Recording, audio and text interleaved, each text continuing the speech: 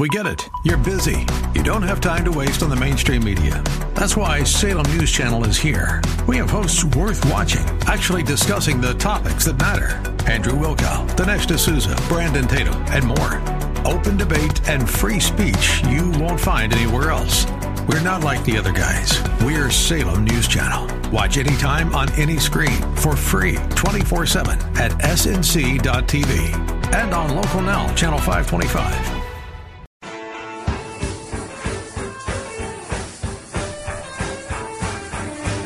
We begin hour number 2 of the Bruce Hooley Show with a treat that we normally reserve for Thursdays at noon, but I will not be here tomorrow, and I did not want to cheat myself out of my weekly conversation with Matt Mayer of OpportunityOhio.org, and so we welcome Matt to the show today. You can also find out more about Matt's exploratory run for governor of the state of Ohio at his other website, which is, Matt, I'm drawing a blank. It's ohiomatt.com, right? ohiomatt.com. Look at you, Bruce, pulling it from the grass of the back of your brain. Oh, I man. love it. I got all the Comer sound bites in the front of my brain, and I had to go around them and get to the back. ohiomatt.com, and you can follow Matt on Twitter at ohiomatt. Okay, you watched the press conference this morning. You and I were texting about whether we were going to do this at 12 or whether we were going to do it at 11:30, and you said you wanted to watch the press conference, so you watched it. Just give me your takeaway on the Comer press conference and what you learned today that you didn't already know. Yeah, well, so we didn't know anything about this Romania component, right? And I think the importance of that to your listeners is that it shows a pattern in practice of the Biden family, because it's not just this kind of China company issue. Now we've got a Romania company that they did the same kind of maneuvering, right? The multiple shell entities, the money comes in, a third goes to this guy, a third goes here, and then a third goes to the Biden family, washed through several different kind of front companies that then land in the bank accounts of up to 9 Biden family members. So the importance there, right, is it establishes a pattern in practice, which legally is important for a million different reasons. And so, and this is just the information they've gotten in the first 100 days of having subpoena power. Mm-hmm. Imagine what's still out there as it relates to Mexico, Russia, Ukraine. Yep. So there's going to be more here, and it's clear that Comer and his team have really unopened a can that's going to be deeply problematic for Joe Biden in the coming months and year and a half till re-election. Problematic if he's actually called on it or asked about it. And I thought one of the strong points Comer made today is that things are backwards now, that we used to have a media that would ferret these kinds of things out, and then there would be oversight from Congress on it. But now we have to have Congress find it out. And if you're a Democrat, you have no interest in finding it out. You make fun of it. You disparage it. You diminish it at every turn. And corruption in government should not be a partisan issue, Matt. It's not, Bruce, but here's the thing, right? The role of the mainstream media, the corrupt, biased media, is decreasing every passing year. And so the channels to get information outside of those are growing and growing. And that's why when you see polling data, right, a majority of Americans believe that Joe Biden knew what Hunter was doing, was involved in it. So they're not going to be able to keep a lid on this, at least not a lid that's going to prevent there to be, independent voters who say, yeah, this guy is corrupt and we know it. And let me just put this into context, right? When I worked at Homeland Security and I left, I went and worked for Lockheed Martin as the director of Homeland Security, right? Why did Lockheed Martin want me? They wanted me because there were still 3 years left on the Bush administration, and they viewed me as having access to the secretary, the deputy secretary, and all the folks that worked in Homeland Security, as well as folks at the White House, that I could then get access to, I could get meetings with potentially, right? I had information that was relevant. As each year passed by, and we then saw the change over to the Obama administration, my value decreased enormously, right? Because they were replaced. The people that I knew were all replaced, right? And so it is clear that the Bidens were following that type of deal, that they knew in that 2015, 2016, right, that as the election was coming up, right, that the value of Joe Biden was going to decrease substantially once he was no longer president. Now, they assumed Hillary was going to win, right? Because, God, how could she possibly lose to Trump? But so they would still have their connections in the State Department, right? They would have connections in the White House, connections at other agencies. But his value was at a peak in around 2014 and 2015 when you see the real aggressive start of this, using that connection to get foreign entities to essentially pay the Biden family for tons of money. And again, the big question that they keep raising, that Comer and others raise, that is the right one to raise, is what did you do for that $1 million? Yeah. That $1 million, that $1 million. And nobody can answer what they did other than provide access to Joe Biden. Yeah, it's absolutely a great point. And to your point about your past association with Lockheed Martin, like, we're never going to be able to end that in government, and I don't think we ever could end that. I mean, you get hired in any job because of what you can accomplish. And if you know the right people to contact and they know you and they trust you, there's nothing criminal about that. But when you are doing deals with, as was pointed out today, why are all the deals with countries where China would be the most reputable country on the list? Why are the deals not with Great Britain, Australia, Israel? Why are they not with countries that are, not corrupt countries, not countries that are adversaries of the United States, but they're with countries like Ukraine and China and Romania and other countries where we're not really sure how things work there, except we know that influence is everything? Well, two very simple reasons. The UK, Germany, Australia, they already have long, deep relationships with lobbying firms and with folks that they didn't need kind of quick access in right? That's why you're noticing it's always these countries like Romania, Russia, China, Ukraine, tons of corruption, tons of issues, right, that they don't have those relationships. So this was a quick and easy way to go through Hunter Biden in order to get to the, frankly, highest person whose portfolio, right, was over these issues in these countries. So this is classic, influence buying. And again, this is where I think Comer said to the Justice Department on Sunday in the shows, do not charge Hunter before Wednesday, because what he's showing is if they don't put a charge against Hunter to violate the FARA, which is the Foreign Active, Influence Act, if they don't charge him with that, right, then they are absolutely putting their finger on the scales, because it is clear he violated that law, which, by the way, that same law is what they used to go after Paul Manafort and others of the Trump administration. So the idea that they don't use this is poppycock. If they don't use it on Hunter Biden, it's purely for political purposes, which is not what the Justice Department should be engaged in. Yeah, and that's what the whistleblowers have told them, and we'll find out more because this is going to continue. Our guest is Matt Mayer, OpportunityOhio.org. His website, ohiomatt.com, details his positions on myriad issues that will be relevant to the governor's race in the state of Ohio. And in that realm, before we get to one other thing, the gun violence in Columbus, the murders in Columbus, the shootings in Columbus, and what your take on that is, because I'm sure you have a policy position on it. Independent media gets the jump yesterday from Tucker Carlson now saying he's going to go on Twitter. I don't know the way to monetize that, but I'm sure Elon Musk is working on it. I just kind of wanted to get your reaction to Tucker apparently not breaking his Fox contract by announcing he's going to do a show on Twitter. Yeah, no, look, I think it's great.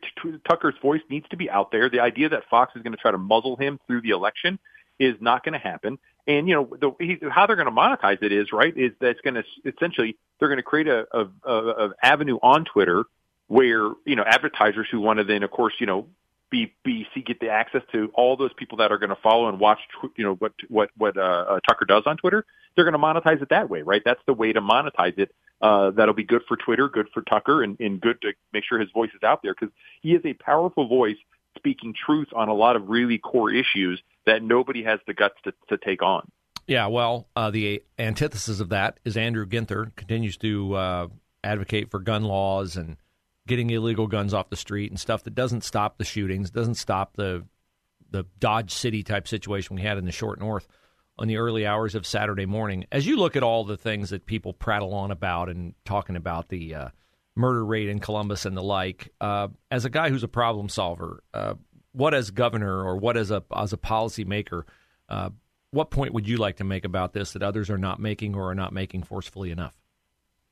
Well, again, I think the key here is we've got to beef up law enforcement. We've got to make sure our prosecutors are aggressively going after violators, putting them in jail, keeping them in jail, right? Because, as we've seen repeatedly, that when there is prosecution, when the bad guys are kept in jail, crime comes down. We saw that in the 90s in New York. We've seen that all over the country. It works, right?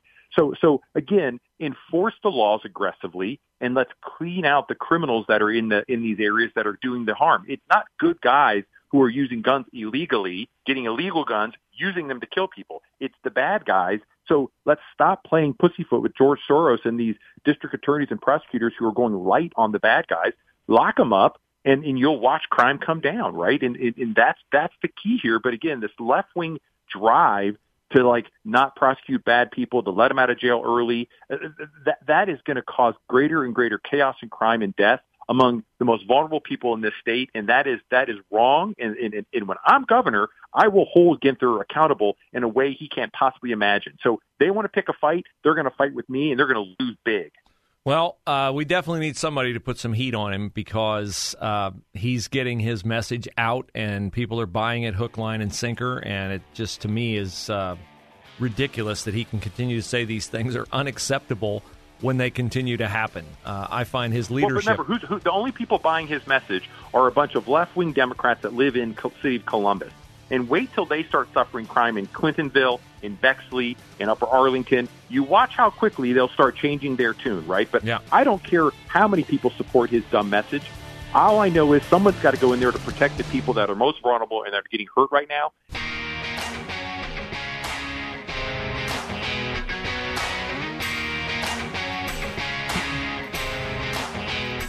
My apologies to Matt Mayer. We had a hard out at the quarter after the hour, and we could not allow him to finish his thought. But I appreciate Matt coming on. And the fact that he went a little long, I attribute to his passion for fixing a problem that is fixable. The violence in Columbus is fixable. But the fix is not super sexy. You mean you're going to fix crime by putting people in jail and keeping them in jail? Yes, that has always worked. And there's this hesitance out there to do what's always worked because we have fallen victim to the ridiculous idea that doing what always works, which is holding people accountable, is somehow mean, not compassionate, or at the high end of the lunatic excuse, racist. People need to be responsible and accountable for the decisions that they make. It is not difficult, I've said many times, and I will always say, it is not difficult to live your life without ever sitting in the back of a police car. It is not difficult. A lot of you listening to me right now never sat in the back of a police car. And it's not on the list of your top 100 achievements in life. But we do have a code within certain areas of town where it is romanticized, ingrained in people's ideas that they need to hate the police. And it's not always only in the areas of town where people are unsafe. I read with interest today a collection of letters to the editor in the Columbus Dispatch. Some of them are smart. Some of them have their finger right on the bullseye of the issue and how to fix it. And some of them, quite likely from very liberal parts of town, are ridiculously stupid. Let's read a couple of them. Here's one from Stephen Stewart in Columbus. He said, I strongly encourage all policy and change to come from police officers, not elected or appointed officials. Police officers can determine the actions needed to improve this deterioration of a once great city. Police officers on the street know exactly what to do. They know the tactics. They know the actions due to their living it every day. And then he adds this. Police must be protected and supported instead of politically trying to make a point to the electorate by determining that police are the problem. Criminals who break the law are the problem. Absolutely 100% right. Stephen says, quit playing politics by spreading a false premise.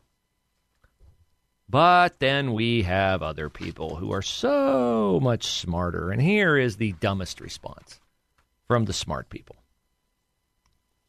It comes from Molly Farrell of Columbus. Molly, call the show. Come sit on the show any day you want to, because this is such a dumb idea. I read with interest Mayor Andrew Ginther's embrace of a public health approach to gun violence. However, I was disappointed to see no mention of an evidence-based strategy. Show me the evidence. Okay? You saying there's evidence-based strategy does not mean there is evidence-based strategy. I noticed you don't cite your evidence. You just say it exists. This is one of the big red flags you all have to start to bring to the table when you read, listen, and watch media, is that terms just come flying at you and you don't even stop to go, wait a minute, what did you just say? Evidence-based, experts say, studies show. Show me the expert. Who are you talking about? Show me the study. What study? And in this case, what evidence? I was disappointed to see no mention of an evidence-based strategy for reducing violence that is so thoroughly backed by research, which I won't cite, that Cincinnati and Cleveland have all signed on to. Yes, don't we all wish that our city could be as safe as Cleveland and Cincinnati, where they have bought in fully to Molly's evidence-based, research-backed initiatives. What is her evidence-based, research-backed initiative? Are you ready? Mayors for a Guaranteed Income. Oh, brother. She says, if the mayor would like a suggestion as to where to fund such a win-win pilot program. Yeah, where are you going to get the money to fund this, Molly? Oh, don't worry. Molly's got an answer. My first suggestion would be reducing the police budget, since responding to violence with more violence has never worked here or anywhere. Yes, responding to violence by having the police go, hey, they're shooting at us. Well, I guess we'll just let them keep shooting, because if we shot back, that would be more violence. Actually, Molly, I quarrel with your brain-dead point you're making. And I would submit as proof that I'm right and you're wrong that the police officer in Allen, Texas responded to violence with more violence. And do you know what happened, Molly Farrell? The violence being visited upon those shoppers by the neo-Nazi with the gun, his violence immediately stopped. Because he had been, as we so euphemistically now say, neutralized by more violence. Yes, Molly wants to cut the police budget to give the underprivileged a guaranteed income. And she wraps up by saying, doing the right thing and joining all the other Ohio mayors who support a guaranteed income is a big missing step in our city's anti-gun violence strategy. Hey, Molly. How much is the guaranteed income going to be? Because I'm going to fill you in on a little secret here, girlfriend. The kids in Columbus who are engaged in crime are doing it because they make more money doing it or get more fulfillment from doing it, more thrill, more cred, more fame, more popularity than any guaranteed income you're going to be able to give them. Do you think selling drugs in the city of Columbus and getting away with it pays more money than any, $100 a week handout? $1,000 a week handout? Crime can be, if you're not caught, a very lucrative way to live. You don't have to pay taxes on any of your money. This guaranteed income idea is as stupid as midnight basketball and job training programs. Here, come on in here, young man. Let me teach you how to flip burgers at McDonald's where you can make $12 an hour. $12 an hour? Man, I was making $1,500 selling like 3 fentanyl pills down on the corner. Why would I want to do it for $12 an hour? Maybe the guaranteed income needs to go. Maybe Molly could fund the guaranteed income.